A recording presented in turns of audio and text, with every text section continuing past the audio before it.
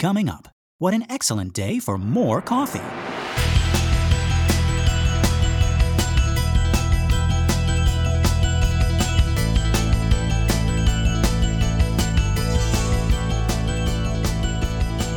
Well, howdy folks, and welcome to Minute 76 of the Exorcist Minute, a show where we endeavor to examine, extrapolate, and excavate The Exorcist, minute by terrifying minute. My name is Lester Ryan Clark. And I'm Keenan Diaz. And we'll be your holy guides on this journey through what some have called the scariest movie of all time. Okay, so our minute begins with Chris saying, "Judas Priest, just a second." And then ends with Chris going to get more coffee. More coffee. Yes, indeed, folks. Always the considerate hostess is Chris McNeil. But let's jump to the top of this minute. Chris exclaims, "Judas Priest," which I always thought was weird, given that she says Christ and Jesus Christ so many times in this thing. But I guess, to her, it's all the same, right? So you think it's weird that she would, hold back and say Judas Priest instead? Yeah. I mean, maybe because she's, in the company of a stranger, perhaps. Right? Because, I mean, she can swear in front of Sharon and Carl right. and Willie, right? And the doctors, these 88 doctors. But she knows Detective Kinderman is Jewish, I'm sure. She's a reasonable, learned person, yeah. Right. She's cultured. She's met other Jews. Yeah. But I mean, but we're also assuming, what if he hates Judas Priest? Right? We don't know. These kids, this music. This terrible music. That's it. My favorite thing is he said, I think we already read it, but it was like these drugs, this LSD, right? Mm-hmm. This Judas Priest. Oy. I keep on saying oi. I don't want to say oi. He does not say oi, Detective. No, he doesn't say oi. Folks, I am. It's like a reactionary thing. This is because I would say it when I'm an old man, okay? Yes, I think that Blatty would say that. Yeah, Blatty would say that. Yeah, yeah. Anybody would say that. That's an anybody thing. But yeah, I think to her it's all the same, right? Also, interesting thematic link here, not just the obvious religious references, right, for Judas Priest, but also the fact that Judas Priest was one of the first, if not the first bands to be accused of having subliminal messages if played backwards, right? Oh, like the Satanists, satanic panic sort of thing. Yeah. Also being accused of satanic involvement, right? Specifically, and and all that stuff, right? Also just a fun curse to say, Judas Priest, right? I like it. So Judas Priest is a minced oath, which is one of my favorite things to study. So so that is just, if you haven't heard that before, it's just specifically using a euphemism, and rather than saying taking the Lord's name in vain or saying something profane or taboo or etc. Right. So gosh. Yeah, right. Gosh or darn it. Right? Yeah, exactly. So yeah, we say darn. Yeah, we say gosh and darn it so much that we don't really recognize they were saying God damn it, right? Right. They've become their own thing, right? Right. Yeah. Yeah. I think I've said it on the show before. When I was a kid, way too late into my childhood, I would say rats and nuts instead of real swear words. But yeah, I like this. I study this I teach my students this when we do the Disney class because of Jiminy Cricket.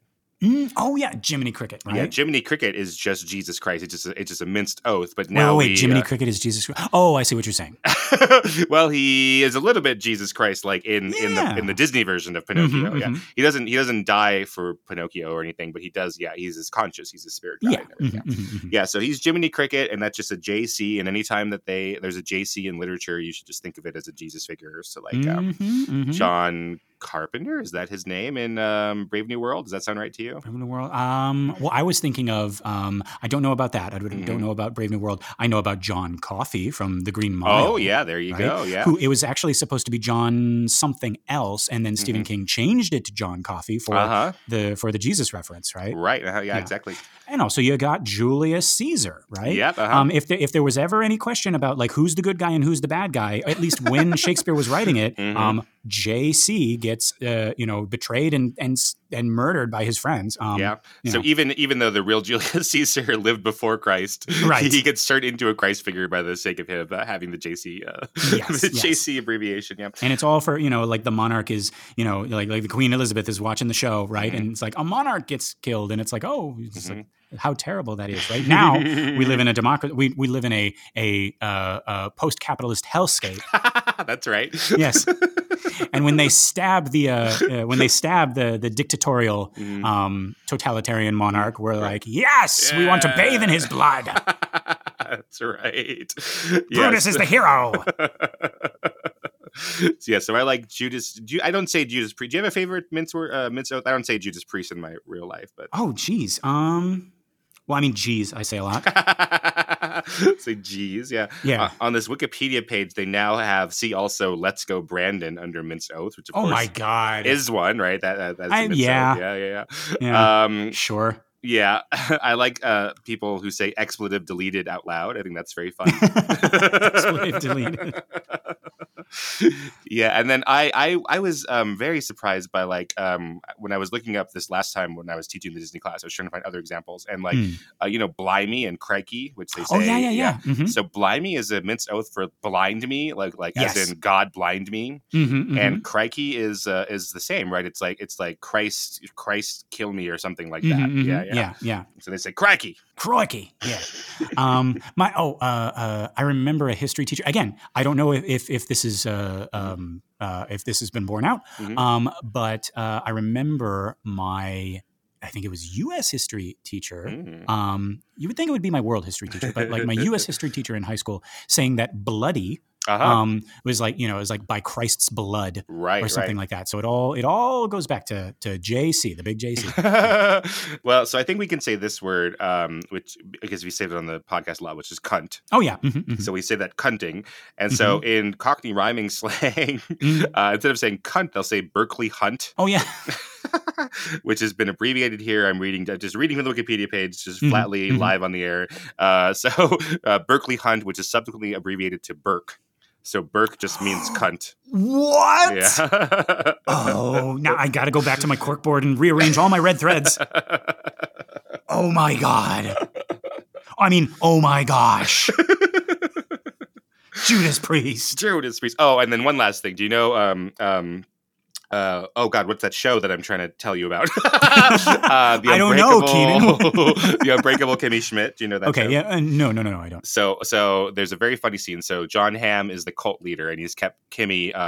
He kidnapped all these girls since they were young, and then kept them in a sex cult underground. And now they've gotten out. But it's a comedy. Okay. So sorry. I'm glad you told me it was a comedy. I was worried for a second. It's a Tina Fey, Robert Carlock comedy. So, okay. So John Hamm is the leader of that. He's like, he gets away with everything because he's just so charming and so good looking. And so that at his trial, he's defending himself, and he's pretending to be this man of God, this reverend. So he's saying like he's such a good guy. He says, I believe in Gosh and his son Jeepers and the Holy Ghost, who's here today supporting me. Don't let that sway you.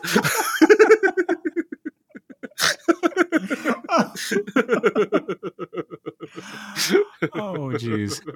There you go. Yeah. Jeez. No, I think to answer your question from before, I think for me, I say Jesus, or I say Jesus, a lot. Jesus Christ, something like that. Which, it's weird how these things kind of like lose their edge the more I guess normalized they become. Well, that's the definition of normalization, Lester. Jeez. Duh. It's so weird how normal these things become when you normalize them. I have a podcast. Right. No, but I totally get your point, right? Like we don't think about them anymore, which is what I find fascinating. Yeah. Yeah. Which is but watching, old shows where someone would just be like, damn. And you'd be like, oh gosh. Right. They can't say damn. They're from the 30s. Right. Wally Beaver's like covering his ears. He's like, oh my God. I mean, oh my gosh. Holy jeepers, Batman. Oh, and that's one of my favorite things. My favorite mince oath, I guess, besides Jiminy Cricket's, is in Little Women, where she says Christopher Columbus, which is one of hers. Yeah. So in the Greta Gerwig version, She doesn't go. So in the Katharine Hepburn version, she says that all this is Christopher Columbus and Jiminy Cricket. So then in the Greta Gerwig version, Saoirse Ronan is told by her older sister when they're going to this fancy party, don't say Jiminy Cricket, don't say Christopher Columbus. You embarrass me. Well, I mean, speaking of Christopher Columbus, I mean, that's kind of become we've come all the way around, right? Much like he wasn't able to do. All the way around. All the way around. But no, like that's kind of become a swear, and rightly so, because like he was a horrible genocider and a slaver. Yeah. So I think they were a little bit ahead of their time, right? Making that into a swear word, Christopher Columbus. We need to bring that back. Like whenever something is just like disgustingly awful, we're just like Christopher Columbus. Right? Yeah. But again, it's just like you're starting to say Christ, but I guess it's like a an Animaniac sort of fake out, right? Like oh, the kid just said Christ, but no, he said Christopher Columbus. Exactly. Yeah. Right. Gonna freak out these, like Judas Priest would. I'm gonna freak out these normies. Yeah. Christopher Columbus. Yeah. Oh, Animaniacs. Right. Good night, everybody. And I think we talked about this before on the show, but just like the idea of damn and damn you, right? Like there was a time, and like I got into Charles Dickens. I think in college I was reading like his other stuff, right? Like after Christmas Carol, and there was a lot of people in his books saying "damn me," and that was their oath. It was like, well, damn me, right? And I was like, what was the pinpoint? What was the day where Mr. Porter came out of his shop and he was like, well, damn me, wait. Damn you! And everyone's like, the little street urchins are like, everybody gather around! Look what Mr. Porter's doing! Look what he invented! It's like, damn you and you're cool, but damn you! Right? Yeah, I think Ian actually made that joke. Yeah, so I'm stealing that from him. Right, but that's like actually because I'm a Christopher Columbus. No. That's what actually it means to take the Lord's name in vain, right? Like like the idea that I know that God would damn you for that. That is what taking the Lord's name in vain is. So like I don't know how it is in other countries, but in America here, we treat taking the Lord's name in vain, just saying their name as a swear word, which isn't really what the commandment is saying. Right. Yes. Yeah. The whole, because in America we love taking the Lord's name in vain, saying like I know exactly what God is thinking about. He's God agrees with me. That's taking the Lord's name. Exactly. In vain. Yes. Yeah. Right. Yeah. Actually, I was not to get like a little bit. Heavy and opinionated here, folks. But like, I mean, we just talked about in the last episode how I believe God has a sense of humor.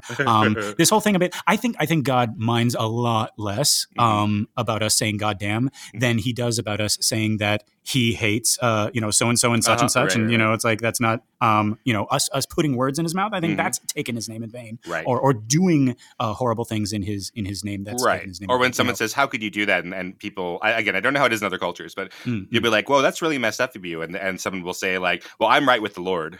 Which is actually like taking the Lord's name in vain. Like you don't actually know. Right. Yeah. Like doing horrible, awful things or saying horrible, awful things in his name. Yeah. Right. Exactly. Yeah. Right. And so you're going to go up there and it's like, so you said, goddamn, like about 1,500 times in your lifetime. Right. But no, I don't think so. My favorite one.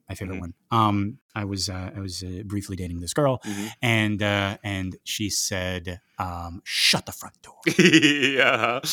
And I was like, I've never met a person who said that, and that was great. And I never heard it again until just this year, Keenan, when they were doing like those little mini interviews for all the Oscar nominees, and they were talking to Brendan Fraser, and just literally the sweetest, kindest, nicest man. And they said something to him that he could not believe. He could not credit.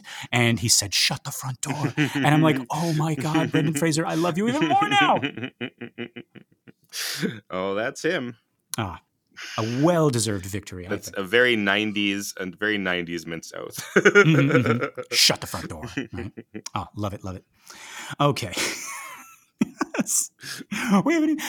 Hey, Keenan, let's get to the top of this minute. The Exorcist Minute? Yeah, the Exorcist Minute, where we examine, extrapolate, and excavate. Okay. Yeah, we're talking about swear words. But, swear words are very fun. Yeah, they are. Yeah, even fake kitty swear words, yes. Yeah. Captain Howdy knows. He's like, gonna teach you to swear, kid. But yeah, she's using this minced oath here, right? This Judas priest, right? Because, well, what do you think, Keenan? Is the subtext, Jesus Christ, hang on, let me think. Like, let me think if anyone was here. Or is it more like, Jesus Christ, I can't believe I have to think about this right now? Oh, yes.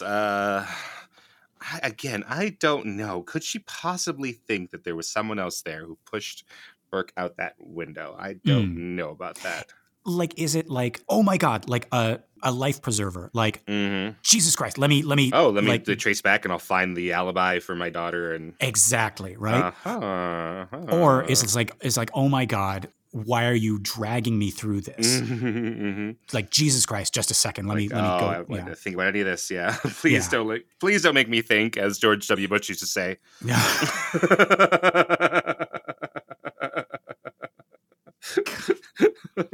I'm trying to think of quotes. Power of Christ compels you. No, that's a joke on Family Guy. They're looking for him on 9/11, and he says, "Please don't make me do stuff." So he would be in the two priest situation. He would be Karis. Right, exactly. Just at the foot of that bed with that face, looking like, oh my God. Oh no, I can't believe they see me. Do you know what she did? No. No, please don't tell me.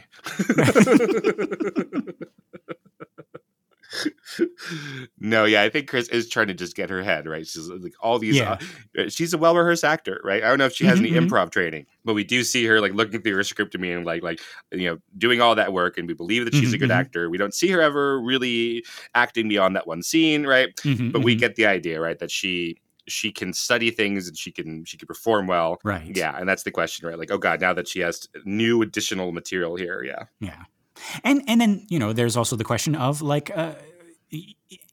because no matter how good of an actor you are, right? There is like acting for the camera, acting on stage, and acting in front of the mic, and lying, right? Like, those are two separate things you're saying, or like just straight up lying, like to a homicide detective. Right. I mean, if all actors, if all amazing actors were also like really, really good at covering up murders, Ian McKellen would be the most dangerous man in the world. Anthony Hopkins would be Hannibal Lecter. That's a good point. Yeah. I didn't kill him. I think you killed him. Yeah. Tell me about your childhood. Yeah. How do we know that Meryl Streep isn't the biggest serial killer that's ever existed? You don't know. Yeah. The opinions of the Exorcist Minute. No, I don't know. But yeah, so whatever she's doing, she is trying to find her footing, I think, right? Yeah. Whether or not she's trying to recover some sort of like script that she's going to spit out at Kinderman, or if she's like trying to actually like think of something like truthful to say, right? Right. And she's just kind of like putting all the puzzle pieces in her together in her head right now, right? And all the while she's doing this, she's got her hands clasped together, right? Like as if in prayer, right? Like I like that. Like yeah. She's like, "Hey God, if you're there, I know I don't believe in you, but like throw me a line, please," right? But yeah, so Kinderman presses her, right? Like the servants, they have visitors. He's given her like these opportunities, right? Like anybody, the servants, right? They have visitors, right? Not at all, Chris says. Well, that's a sad view of Chris has of Willie and Carl. No, they're not allowed to have an outside life. But again, the servants, they have all right. No, they're just a candlestick and a little miniature grandfather clock. Yeah. Kinnaman, I don't think you realize what you just said. Do the servants have visitors? Say that and hear yourself again. Did you see that guy just come in right now? Yeah. That guy has friends. Well, hang on a second. Don't say it just yet. Carl! Get in here. I want to show you something funny.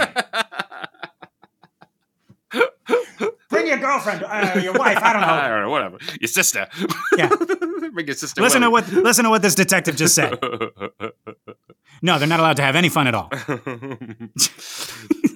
Yeah, that's great. I mean, that does sort of make me think, right? So, like, we don't know this necessarily in the movie. I guess in the movie, that's kind of sort of open-ended. Like, do they come with the house, or in the book, as you say, they have followed from Los Angeles, so they have a long-standing relationship with Reagan. Yeah, they're essentially family, right? Basically. Yeah, but in the movie, like, do we rent this house and we get a Willie and Carl there, and like, right? They don't seem necessarily particularly close, right? Chris and Willie and Carl in the movie version. In the movie version, yeah, right. yeah. It is a little bit, and that's something that I have to keep on trying to keep in the top of my mind is that the movie and the book are different in some ways, especially in that, like, not just in what the movie says, but also what it doesn't say. So there is no, I mean, like you say, smoking gun of them having a history. Right. But yeah, like but I think just like you, Keenan, it struck me as like the way that she says, not at all. Right? No, they don't have visitors. Right. But well, of course, I mean, saying like in the book, if they had come from LA, of course, they're not going to get visitors in Washington. Oh yeah. That makes sense. Right. Like, yeah. They don't know anybody here. And again, they, all of their friends are other maids and butlers. I don't know. And so they have their own house in LA to take care of. You're only allowed to be friends with other maids and other butlers. Right. I want to see any fraternization. Who's this other movie star you're hanging out with? Right. They're just best buddies with Robert Redford. Yeah. Well, you can just go work for Robert Redford. Perhaps we will, madam. Yeah. What is this, 2 weeks notice? Nah, get out of here right now. Ask Robert Redford to pick you up. You're not using the car. I'll send you stuff.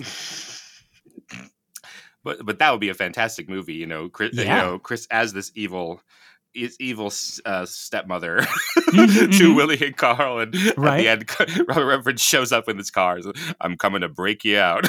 Yeah. Robert, I always knew you was coming for us. I appreciate this deeply, Mr. Redford. No, please call me Robert.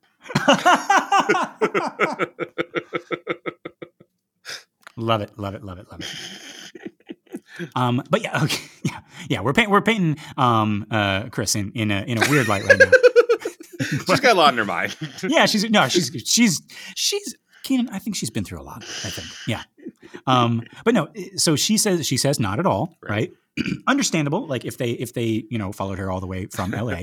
And now again, the camera is moving away from the scene rather quickly, almost as if we can see where this is going, and we don't also want to be implicated in this crime, right? It was like, I gotta, I left, the oven on in L.A. I gotta go.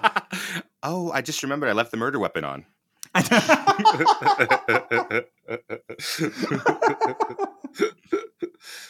Yeah. So now I know we've been backing away this whole time, the whole time, right? But I'm really noticing it here. Maybe because of these quick cuts, and I don't know what to make of it. Keenan, before we started this episode, you were talking about like how excited you were to talk about the moving in and the moving out of this camera. But like to me, it almost seemed the two cuts, right? We're cutting between Kinderman and Chris, and they almost seem out of step with each other, if that makes any sense. Like what I mean is like we're cutting between the two shots as they're moving out. But it seems like each time we cut, we reset and we're back a little bit closer to where we had finished on the last set. So, I know I'm not explaining this right. I think you're right. Yeah. Okay. All right. But folks, imagine like we're making this movie. We're doing the first take with Ellen Burstyn, and we do the whole scene, camera on her, and we slowly move back. Then we reset and we do the second one trained on Lee J. Cobb, and we get his performance as we move the camera back. But then when we splice these together as they're talking, it's almost like the distance doesn't match. It's like we're close on Kinderman and we move away. But then we switch to Chris and we're all the way back up in her face again. And now we're moving away from her and we reach a point, but then we switch back to Kinderman and the point is different. He's either like nearer or farther than we thought. Like Keenan, like, you know what I'm trying to say here. I completely agree with you. So in the previous 2 minutes, right, because we'd started this 2 minutes ago, we were zooming in very slowly on them. Yes. And there we start at the same point in the conversation. So as we're moving in, they're pretty roughly matched with each other. Right. So when we are at the point where we're at like a medium close of Kinderman, then we cut to Chris, we're at a medium close of her. And then when we're about to a close shot of Kinderman, then we're at a close shot of Chris, right? That's matching. Right. And then we do this wonderful thing, right, where in the previous minute, he's like, well, I don't know. Let me, you know, I've really talked you through my whole theory of the crime here, but let me pretend like I didn't do that. And the camera starts to move out, right? Like, oh, it's like this release in tension. Right. Yes. But we no longer feel like the camera movement is matching on either side of them, right? They feel very disconnected from each other. Yes. Now, is that intentional, or was that a flub by Friedkin? Or like, is he trying something with this, or are we not even supposed to notice it? Like, what's? Oh, well, that's one of the things I think is great about this kind of coverage is that it's so slow and gradual that I don't think we notice it in the first viewing at all. Right, unless we're really looking at everything. And then that's a very good question. Like, I don't know if we can tell just by looking at the artifacts here, whether it's intentional or whether it is like an artifact of the editing or what have you. I'm not sure we could tell. Okay. But yeah, that slow zoom in and then that slow zoom out, because we're probably recording these in single long takes. Right. So it's not just we don't start recording it with the zoom out. We've already started doing it a minute and a half ago with the zoom in. Yes. Yeah. So I don't know if we can answer that question about where they started the. I don't know if we can answer that, whether it was intentional the whole way or whether we're using alternate takes or what have you. Right. All that to say, I think I do prefer the earlier cuts back and forth where they're moving in. And if only because I don't notice anything. Right. And here, and maybe I'm only noticing the backing away because, like you say, like we got this podcast and we're examining this thing so closely. Maybe it wouldn't be so noticeable to a casual viewer. Right. But it is very jarring, right? And sometimes, you know, even when we say like, oh, you know, it's okay to be jarring sometimes, even then it's hard for us to like it as much. That's just the nature of it. Right. But yeah, so as we said, Kinderman is pressing her here. The servants, they have visitors. No, not at all. You were expecting a package that day, some delivery, right? No, not that I know of. Is it me or do these two answers seem swapped? Like again, we're joking about it's like, hey, did you order anything? Were you expecting any deliveries? Oh, I don't know. The servants, are they allowed to have? No, not at all. Well, I think you answered your own question. Yes. Yeah. There's a reason why they're in that order. Yeah. They know the rules. No outside contact with friends or family. I'm their family now. I'm their Robert Redford now. Yes. Or else they get the hooky pull down stick. Oh, geez. That's what happened with I mean, do you want some more coffee? In your universe, what does the evil stepmother Chris do with this hooky pull down stick? I don't think I can say that on the air. Which end do they use? They use all the ends.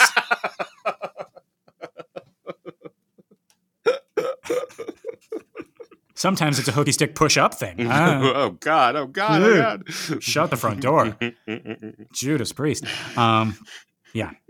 I tell you, you know, you bring the horseman over one time. He breaks one precious vase. One precious vase. And now everybody is slave to the hooky stick pull down thing. God. Oof. Yeah. Okay. But God. One bad horseman ruins it for everybody, you know? Yep. Spoils the whole bunch. Yeah, but yeah. So Keenan, how do you feel about what Kinderman is doing here? It always felt to me like he was trying to give her an out. Like, I feel like by this time he's already suspecting Reagan, right? So he's asking Chris, like, hey, just give me any other lead, and I can focus on that instead. Any visitors, any delivery people, any random stock villains show up for no reason and then leave, right? Like anybody played by like Anthony Hopkins, Ray Fiennes, Hugo Weaving, right? Anybody suspicious like that? Did Sideshow Bob show up? Like actually, Keenan, we've established that Burke hated Hitchcock, right? That's right. And those used to be the Hitchcock steps. Oh. Maybe they still are. Yeah, where was Alfred Hitchcock in 1971 when Burke got pushed down the stairs? He was off giving Burke the role of a lifetime. He's going to roll you down those stairs. Yeah, I think that Kinderman is, well, I don't know. This does sound non-dramatic of me to say that, like, I think Kinderman knows that Chris knows, and Chris knows that Kinderman knows. Like, I feel bad that I'm sort of jumping to those conclusions in my analysis of this, because that is less dramatic. Obviously, you want to find reveals and all that stuff. But I do like the idea that Kinderman knows that Chris knows, or, in his mind, knows that Chris knows. And then, yeah, like, that's his way of, like, trying to catch her even more, right? Like, hey, if you have any other leads, let me know about this. And then it's just going to jump on, oh yeah, it must be a package. There must be something. And then we can catch her in a lie, right? Oh, okay. Interesting. Yeah. I mean, coming as I do from the book, it like there are those scenes where he's alone in his office, like looking at his little collage of evidence and everything like that. And he does not want it to be Reagan. Like he is hoping against hope that it's not Reagan. Okay. And he's just, he keeps on looking at the evidence. He keeps on, he even does this thing. He's like, he says to himself alone in his office, he's like, he does this little ritual. He's like, mental closeout sale, everything must go, right? Like to kind of like empty out his mind. Right. And then he just looks back down at the evidence and he's like, well, there it is again. It's undeniable. It's Reagan, right? And he hates this. He hates that this is the case, right? So all of his professionalism and his being so good at what he does is kind of biting him in the ass now, because he's like, he kind of wishes that he wasn't as good. Yeah, that's interesting. Yeah, but in any case, right? Like back in this movie, he doesn't say what he suspects to be true, right? He's pressing Chris for any other information, any other leads. Now, Chris here is becoming a little bit more agitated, right? She unclasps her hands from that prayer position and begins to like fidget and fuss with her hair. As she does, she looks away. Kinderman is listing all the possibilities, the groceries, the cleaning, package, right? And she turns back with this like helpless, exasperated way, and she says like she really wouldn't know. Right. Carl takes care of all that, right? Like it's almost like she's giving up, right? Like he's cornered her in her like defense, and she's like, look, like now, like so you were saying, Keenan, right? Like Kinderman knows that she knows that he knows, right? And now it's like Kinderman knows that she knows that he knows that she knows, right? And it's like layers upon ogres again. Ogres and onions. There are probably some Friends fans out there, and I imagine that you're not a Friends fan. I watched it back in the day. Yeah. Well, one of their most famous bits is when they're trying to hide that Chandler and Monica are together, but the other friends do find out. It's just no, wait. Oh God, I'm gonna mess it up, Friends fan. I'm just trying to make sure we don't get too many emails. We're sorry, Friends fans. They say yeah. So they know that we know that they know, but they don't know that we know that they know that we know. And it's got to be okay. Like if this is Joey saying this, he's got to end with like No, so yeah, Joey is in the middle. Joey is okay. Joey knows that both of the groups know, and he's like, no, can we end this? They know that you know, and no, they don't know. They might know that we know that they know that we know, but they don't know that we know that they know that we know that they know. For one person who likes both The Exorcist and Friends, this is their lucky day because. Right. I'm sure I have that wrong, but that's the general gist of that joke, yeah. They jumped onto this episode. They jumped right to it. This is the first episode they listened to. Yes, this is the first episode, right? Like, and like, I only have 1 hour. I can either watch that episode of Friends that I love so much, or I can listen to Lester and Keenan talk about The Exorcist, and look at this. Lucky you. Right. But yeah. Okay, but to go back to this, so this is a very actually important thing that Chris ends with, right? She says she really wouldn't know. Carl takes care of all of that, right? Meaning the deliveries, meaning the package and everything like that, right? And that she has deputized Carl to make sure that Carl and Willie can't have friends over. Exactly. Which is horrible, Chris. Horrible. Right. But so now we know, right? Like, and we know, and listeners, we know. In addition to the housekeeping and the buttling and the water transporting, right? Carl is in charge of receiving deliveries, right? And murder. No. But no. So after receiving this little bit of information, right, about Carl, right, Kinderman says, I see. As he looks down and away. To me, this is the face of someone who has just concluded something. Did you get that feeling? Like it's almost like he's saying, just as I feel, right? Like I was hoping you would give me a lead, but I didn't think you would. Yes, right? I think so too.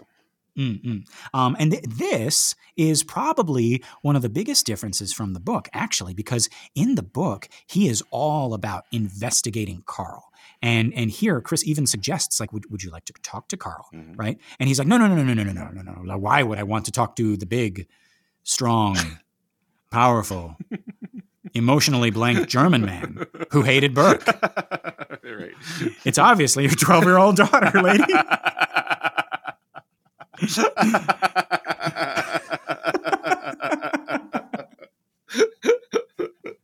Right. I mean, it's the sick little girl upstairs. It's a little girl who's too sick to walk down these 2 flights of stairs to come see me. We made ourselves laugh as we do on this show, but like how that just goes to show you, folks, how ridiculous this sounds to a person who doesn't know that this is a movie, to a person who is not sitting in the theater, who bought a ticket to The Exorcist, right? Of all the people in this house, right, you have not only a little girl, but a sick little girl who is like passed out. And then in walks this giant gorilla German man.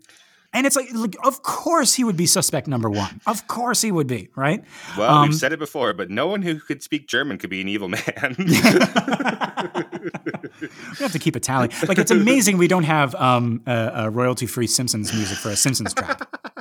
It's all a Simpsons trap. It's all a Simpsons trap. Everything is a Simpsons trap, right?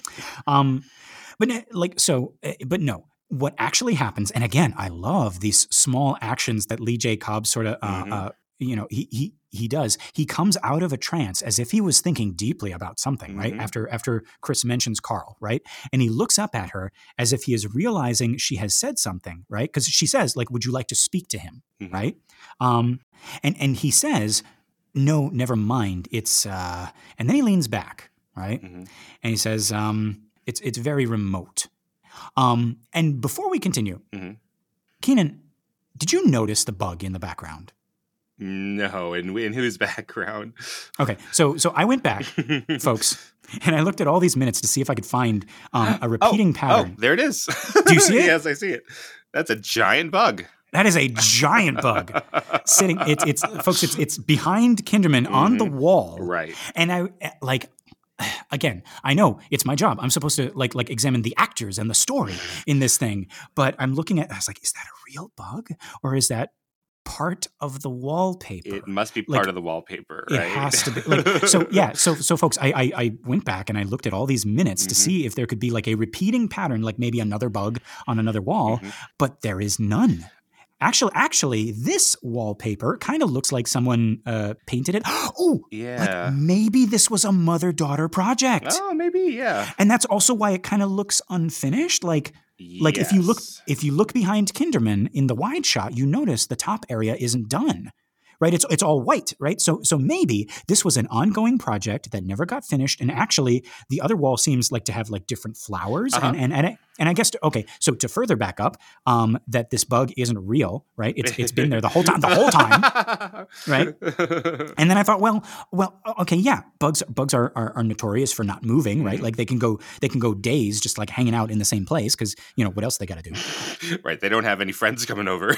No, Chris doesn't allow them. It was like, no butlers, no maids, no bugs. Right. Right. But we would really like to have some of our friends over, madam. You're friends with the bugs. Yes. Oh, God. Jiminy Cricket. Yes, madam? No, not you. But yeah, if that bug is fake, I think we found one more little rift between mother and daughter, Keenan, because if that bug is part of the scene, Keenan, it's standing on nothing.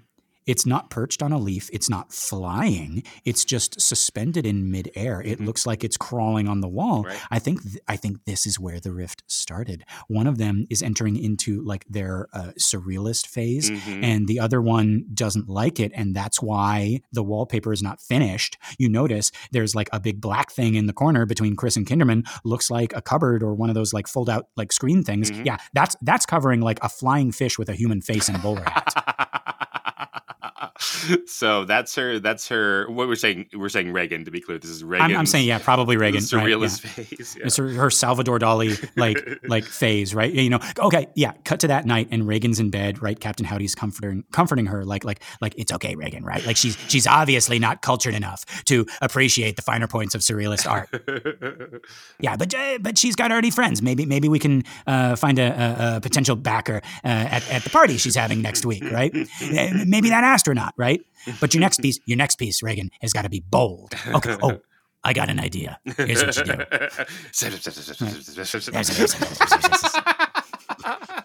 Captain Howdy, you always like just say. You never actually whisper anything in my ear, right?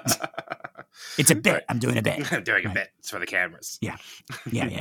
What cameras, Captain Howdy? And okay, so and then we cut to the party, right? You know, and Chris is dragging Reagan away. She just like pees on the carpet, right? And Reagan is like, "This is my art. You're stifling me." Right. None of you understand, you plebs. This is just going into my journal. You'll be next. You're going to die up there with embarrassment when I paint you as a fascist stomping on creativity. Everybody look up. I redid the Sistine Chapel. God. And then cut back in the bed, right? I think, and Captain Howdy's like, I think that went well. Nobody clapped, but nobody booed, right? It's a lasting effect. They'll be thinking about it all the way home. Oh, he's right about that. Yeah. Okay, so naturally, right? Surrealist progression, right? Like bug on the wall, pee on the floor, Burke on the stairs. Right. This is just her self-expression. Yeah. And aided by art guru Captain Howdy, right? Who read one book on surrealist art and now he thinks he understands it, right? Right. He saw one painting and he's like, oh, we can do that, right? Guy has an apple for a face, easy. Yeah, all paintings have apples on faces. Yes, that's the AI learning algorithm of the day. Right? Yeah, I have seen one painting. Yes. Everyone in the painting world wears bowler hats. Yes. It's a metaphor for bowler hats because I don't understand metaphors. Yeah. But yeah, so Kinderman leans back, right? This is after, Chris asks, would you like to speak to Carl, right? And he says, no, it's not necessary. It's very remote. But we can tell he is like super distracted here. His mind is going a mile a minute, right? Like back to what you were talking about, Keenan, right? Lee J. Cobb is very present in Kinderman, playing Kinderman's truth to the point that Kinderman himself is not present at all in the scene, right? Like he is elsewhere. His mind is off in another place. Or is it? Right, that's what I was going to say. No, he's there. He's waiting to see her reaction. Right, like again, we've hinted that this could all be an act, right? And I think both you and I agree. Yeah, right. Both of you, you Keenan and you, Captain Howdy. Yes, I've been here the whole time. Thanks for including me, Lester. Yes. That's all he wants, guys. That's all he wants is to be included, right? But yeah, we're saying this could all be an act, right? Like could be that this isn't Lee J. Cobb pretending to be a distracted detective, but in fact it's Lee J. Cobb pretending to be a very clever detective, pretending to be a distracted detective. That's what I think, absolutely. Yeah. Now that's certainly true in the book. I'm curious to see, as we go through this movie minute by minute, if it plays out in the film as well. But I think, Keenan, you and I are on the same page so far. So far, so good. So far, so good. Knock on wood. There we go. So yeah, so he thinks for a bit, like kind of talking to himself and Chris at the same time, right? It's very remote. No, never mind. And then he seems to come to a decision. And he gets up and he goes right to that weird black screen and he's looking at it, right? You know what this corner needs, Mrs. McNeil? Something like a giant flying fish with a human face and a bowler hat. No. Do you like paintings, Miss McNeil? I love to discuss, critique. No. But these paintings nowadays, no bowler hats anywhere. Yeah, these kids, these paintings, this LSD. Meaning, like, where, like, you know, it's like what this painting is missing is some LSD. I'm just saying. But yeah, so like he goes over there and he's sort of just standing there pretending to look at stuff. Again, folks, we got people looking at nothing intensely, but this is actually different. Like, we can obviously tell that he's looking, but he's not seeing anything. Right. He's just waiting around. Exactly. He's waiting for her to say something. Yeah. Yeah. I actually can't get over that. Like he gets up, like he's gonna leave, and then he just goes up to this thing, like there's something there. He's obviously waiting for Chris to initiate, right? Like, it's such a weird tactic because also there's nothing there to look at, right? It's not like he goes up to look at one of like the pictures hanging on the wall, or he's examining like one of like Reagan's little sculptures or something. He literally goes to stare at this black screen thing, right? And it works. Yeah, I don't want to pretend like everything he does is like, he's playing 4-dimensional chess or whatever. But no, I think it does. Like, it's such a strange thing for him to be doing that it just forces her to say something, anything. Yeah, right. And so she's like, oh, what the hell is this guy doing? Right. So she asks him to be polite, like, would you like some more coffee? Right. And he turns and he says, please. Right. And folks, if you thought this movie was without humor, the look that she gives him right after that makes me laugh out loud every time. And I'm curious if people laughed in the theaters, right, in the 1970s at this moment. Like, you can see the silent scream that she does. Like, even though she hasn't moved, Ellen Burstyn's acting choice here is to remain completely still, completely frozen. She doesn't outwardly react. And that is such a great comedic choice because she knows our eyes are going to be on her, watching to see how she reacts. And for her to not show any outward sign is so much louder and funnier than anything else she could have done. Right. I just want, like, if this were a comedy movie, right? Like, if this were Inside Out, Keenan, and she's like, would you like some more coffee? And then Kinderman turns and he's like, please. Then we do one of those like really fast, like zooms into like Chris's eyeball, and now we're in her brain, and just Louis Black is just like, oh, what are you doing? Yeah, Bill Hader's like, oh, he said yes. We don't have any coffee. Do we have any coffee? Oh God, why won't he leave? What does he know? And then just as quickly we zoom back out. We're like, and she's like, yes, let me just go get you some coffee. Yeah, it is great. It is incredibly funny. And it's weird how we can switch that. You know, when we spend any time with this detective character, we're like, oh yeah, it's just funny to watch. Even though Chris is our lady, right? We like her. We want her to succeed. Just that's something that's sort of inherent in movies about detectives, is that we like detectives catching people at things, even if they didn't do anything, or even if we want her to succeed, we want her to get away with it. Yeah. And so, after what seems like a really long pause, she sort of gathers herself, and now we can see how much all of this is affecting her. It's in her expression as she looks down, as she moves up to gather these cups and saucers, the awkward clattering of the china as she gets up to go to the kitchen. We see now, even before she's out of eyeshot of Kinderman, that this interview is really affecting her. She moves past him into the kitchen, eyes down and away. We only see them after she passes him, and they are troubled. I wonder how much of this is that she doesn't know her way around this kitchen, and she doesn't know where the dirty teacups go. And because Carl takes care of that, right? I really wouldn't know. Carl sees to all of it. Yeah, Carl does all of that, right? Did you murder that man? I really wouldn't know.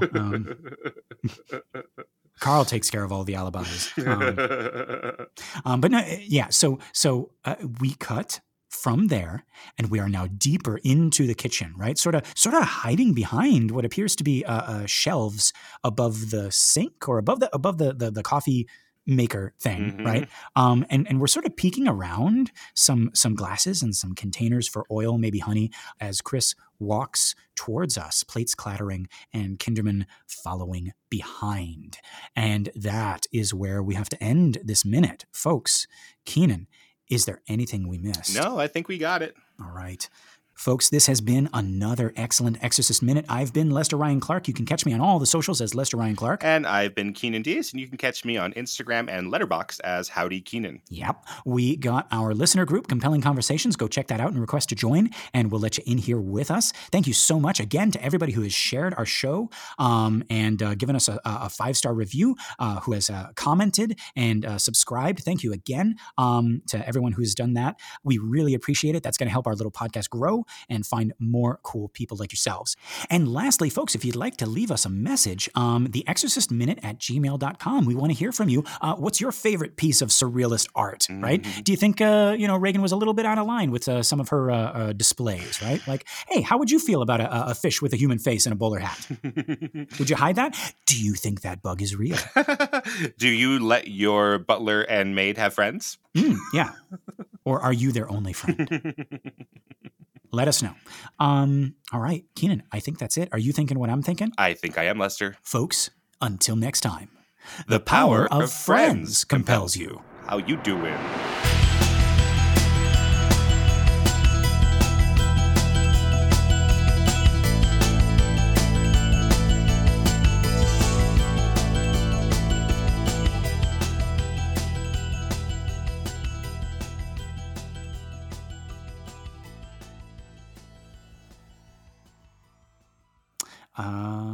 What's another thing? If you don't know any French stuff, it's okay. We were on a break. I was going to say, we were on a break. Pivot. Pivot. Rachel.